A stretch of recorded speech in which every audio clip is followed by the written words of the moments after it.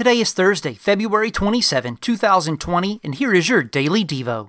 Here is this week's essential doctrine, God's glory. The glory of God is His manifest work, the way He represents His perfect character through His activity. It also refers to His excellent reputation and is given as one of the reasons we are to praise His name. Another sense of the word is the inherent beauty of God, the unbearable brightness and beauty of His being as He radiates His own attributes and characteristics for all to witness. The Scriptures speak of humanity as having fallen short of God's glory because we have rejected the purpose for which God created us, to glorify Him.